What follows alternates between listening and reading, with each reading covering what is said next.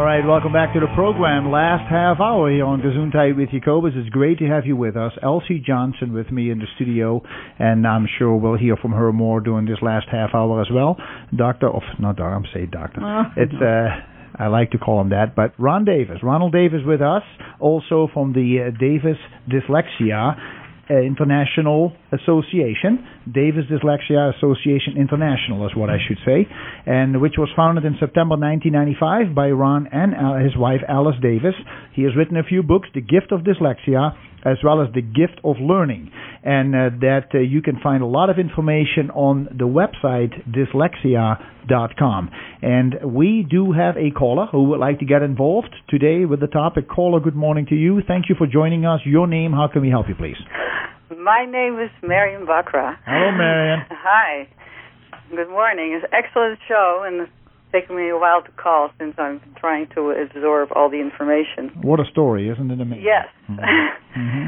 And I have a question that, well, probably there's obviously not a quick answer to it, that I guess I call myself, after listening to the show, at least a functional dyslexic.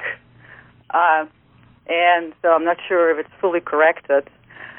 I had a diagnosis of dyslexia when I was in my younger years, and had a very hard time going through grade school, and had quite a bit of humiliation that occurred with me. Like when I was in third grade, I was humiliated from the class to go to the first grade and get a book from first grade, since I really couldn't read. But, obviously not a severe form of dyslexia that Ron Davis had.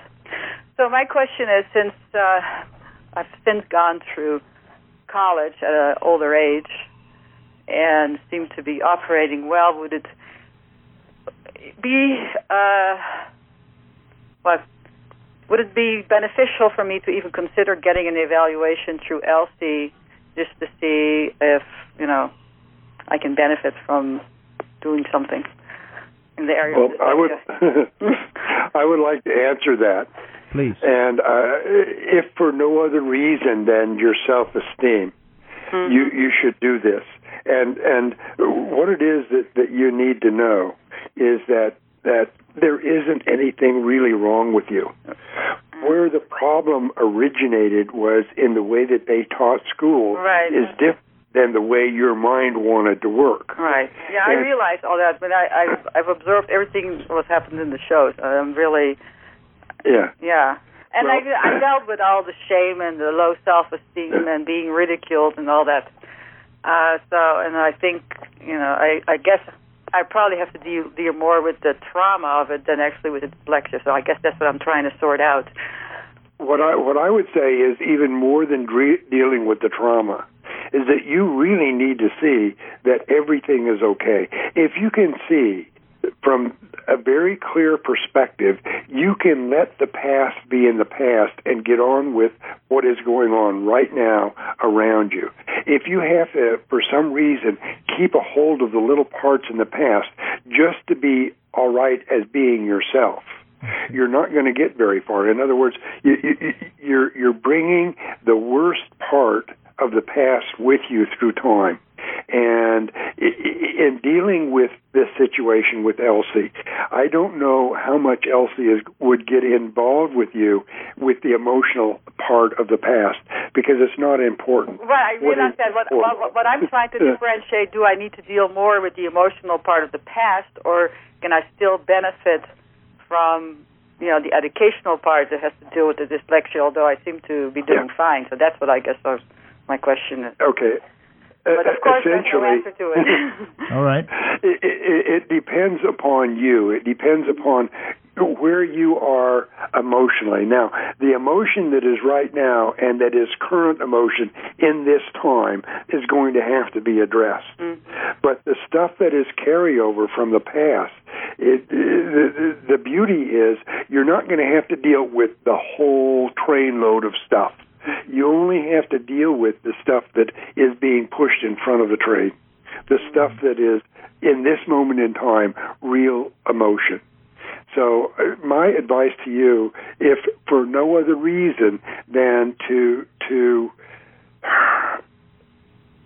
see how easy it is. In other words, you were going through a system that was not designed for the way that your mind wants to work.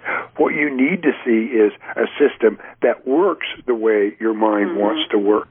Well, I feel like I've discovered that on my own, more or less, and I'm obviously pretty functional, but I think I'll give Elsie a call after the show. But maybe I would Elsie, suggest that. Yeah, I think that's a good point. Elsie?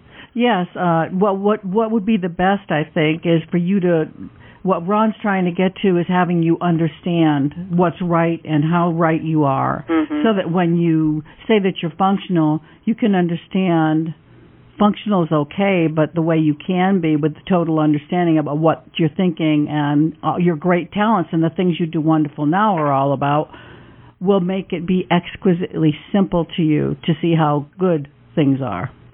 Yeah. Instead of in spite of, that whole because of rather than in spite of is really relevant to what you're asking. Right. And in no way do we want to diminish the value of what it is that you've achieved on your own. Correct. I mean, I stand in awe of the fact that you consider yourself functional. This demands great respect and admiration. But it doesn't mean that it is as far as you can possibly go. Right. That's okay. Yeah. Yeah. Well, I think you answered my question. Yeah. Good. It makes sense. Good. That's great. Yeah. Well, thanks for the call. Thank you very much. All right. Thanks for listening. Yes. Excellent. It's a very good show. I appreciate it. Caller, good morning. Thanks for being with us today. Your name, please. How can we help you? Manuel, good morning. Good morning. Yeah, I had a question. Yes. I was gone for a couple of weeks. I left the country. Yeah. And I have this friend, and she's very bright and all that, and she told me she worked in Saudi Arabia for a couple of years, and when she'd forget things or not get things done on time, that one of the employees would hit her on the head with a shoe. And I noticed that before she told me that she'd forget where she put things at. And I was thinking that probably had a lot to do with it, how she forgets where she puts things at sometimes. I don't know what kind of effect that would have. I mean, the effect of if that would be considered dyslexia.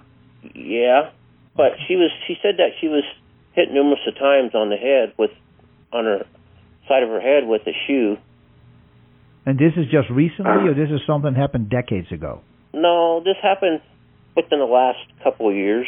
Okay, so you want to know what the effect could be when you get hit on the head? Yes. I'm not sure how that's related directly to dyslexia. Maybe Chuck can do that, because I throw things at him all the time. I think that's conditioning, maybe, or yeah. Well, there is something called aphasia. That aphasia looks like dyslexia in many ways, but aphasia is caused from brain damage or nerve damage from either illness or injury. So if there was actual brain damage that occurred as a result of being hit with a shoe, then it could fit into that category, and it could actually look like dyslexia. But the dyslexia has a different basis. It comes from abilities and not from brain damage. Okay. So I would suggest, looking at it from that perspective, because if she is experiencing difficulty as a result of what could actually be brain damage, then that does not fit within the realm or the scope of what we can work with. Oh, so she's probably already born that way, because she's very intelligent. I know that part, much of it. Yeah. So. Well, oftentimes we will look for an excuse to explain why things are happening. In other words, I was very, very pleased to have the idea that I had brain damage that was the reason why I was non-functional. Yet when we're dealing with it, I realized the problem is not brain damage or nerve damage. It's natural talent and the way I'm thinking that is causing the problem to be there. So from that perspective, I would suggest the possibility of reading the book, The Gift of Dyslexia, and see how much of that actually would fit with her. So you might even suggest that she reads it. Well, what kind of is there a certain book that you would get? I mean, there's probably different titles out there from different writers. The book that Ron is speaking about is specifically called The Gift of Dyslexia. And that is the book that talks about the nonverbal intelligence and the disorientation that happens, so that when that's happening, you're not actually taking in your actual surroundings. And that could be a part of an explanation for her, what seems to be a memory loss. But certainly in a couple of minutes, we'd have to have more definitive time, and there are providers in that part of the world that she could speak with. But she can filter, put those sunglasses on, and look at things through the filter of nonverbal intelligence to see if she thinks it's relevant to her at all. Okay, good point. I put the ball in her court on that. Yeah, she's a smart person, and she can, get an idea about whether or not that makes sense to her, and then go from there. Go to the dyslexia site and see if that helps her. Okay. All right, Manuel? Thank you. Thank you so much for the call. Bye-bye. You're welcome. Bye. Ron, as we are on your website, I found this chapter. It's called Dyslexia and the Threshold for Confusion. And it says over here, when dyslexic people make mistakes in reading or spelling, it is because they are experiencing disorientation, as we were just talking about, which results in distorted perceptions. The person's threshold for confusion is a key factor in how often he or she disorients. A person with a lower threshold is more easily confused and thus is more often disoriented. So it's almost like being distracted very quickly. A person with a higher threshold is less easily confused and less frequently disoriented. And then it says, Davis Orientation Counseling, so your organization will help a person to recognize and control disorientations, but it cannot prevent disorientations that stem from outside factors such as the one on this list. And so I would like you to go over that list for us. It is thus important for the person to also learn to recognize these sources of confusion so they can be avoided, resolved, or minimized. Would you please elaborate on these? Because I think looking at that list, that involves everybody. Well, what we need, the disorientation is a fact of life for everybody on the planet Earth. Yes. And what I want to do is actually a step back before we go forward. That's right. You want to do a game with me. No. The threshold for confusion, this idea that you're talking about that is mentioned in the book, the threshold for confusion is not a set thing. In other words, our personal threshold for confusion vary literally from moment to moment.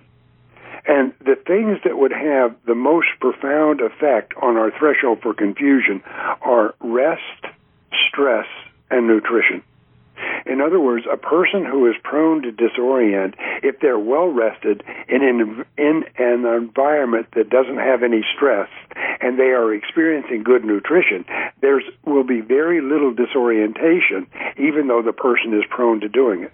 But if you take that same person and you deprive them of sufficient rest, you put them in a very stressful environment and their nutritional needs are not being met, this person is going to be very disoriented most of the time.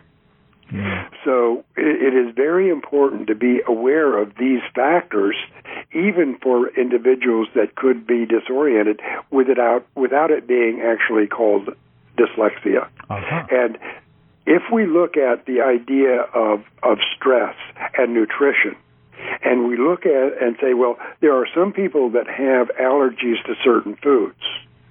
Well, if you are consuming a food that you're allergic to in some way, that is not good nutrition. In addition to that, it is also an added stress on the system. And so it is very, very important not to be doing things that or eating foods that are not good for you. Correct. Now, I also know that when we become disoriented, we alter our brain chemistry.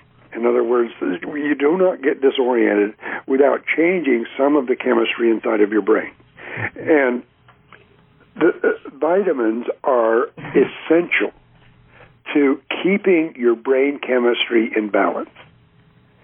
So if you are a person who is prone to being dyslexic or a person who is prone to just being disoriented, it is a very good idea to supplement your diet with vitamins that you can get from a health food store. Like fish oils, essential fats are very important, I would say, for the brain. Yeah. And also the full range of vitamin B. I have found that the vitamin B, individuals who are dyslexic as adults have a tendency to experience depression. And the vitamin B, in my own case, I have discovered that by doing a daily regimen of vitamin B, the depression is something that I no longer experience. Yeah. And that is the B from boy. The B from boy. Yeah, and it is the full range, including the niacin, which is the one that will make you flush. So it is good that all of that can be included in the person's diet, because to me this is a part of not only the stress but also the nutritional aspect of dealing with the disorientation, that even if you're addressing the dyslexia as a learning disability and you've got that part of it under control, disorientation is still a fact of life. Yes.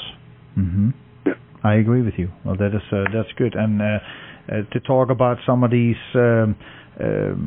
thresholds, so to say, could be excess motions, a change in the order lines of the environment, furniture rearrangement, moving households, scheduling changes, time pressure, like being rushed, threats of punishment, family strife, fear, loss of a loved one or an animal, anything that is a reminder of an unpleasant past experience.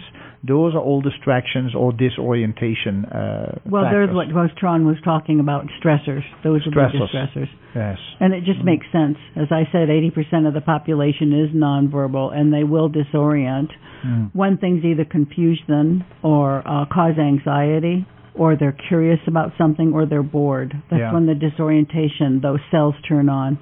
And Ron was going to have you experience that with this exercise. Okay. And hopefully I would like to do this, and in order to do this little exercise, you would have to be willing to let me ask you some questions. Okay. Can I do that? Yes, you may. The first question is, how good is your imagination? If I ask you to imagine an elephant, could you do that? Yes. Did you? I did. What color was the elephant? Gray. Gray, okay. Erase the elephant and imagine home. Okay. Imagine home. Yes. Do you see the place where you now live? Okay. Imagine school. Okay.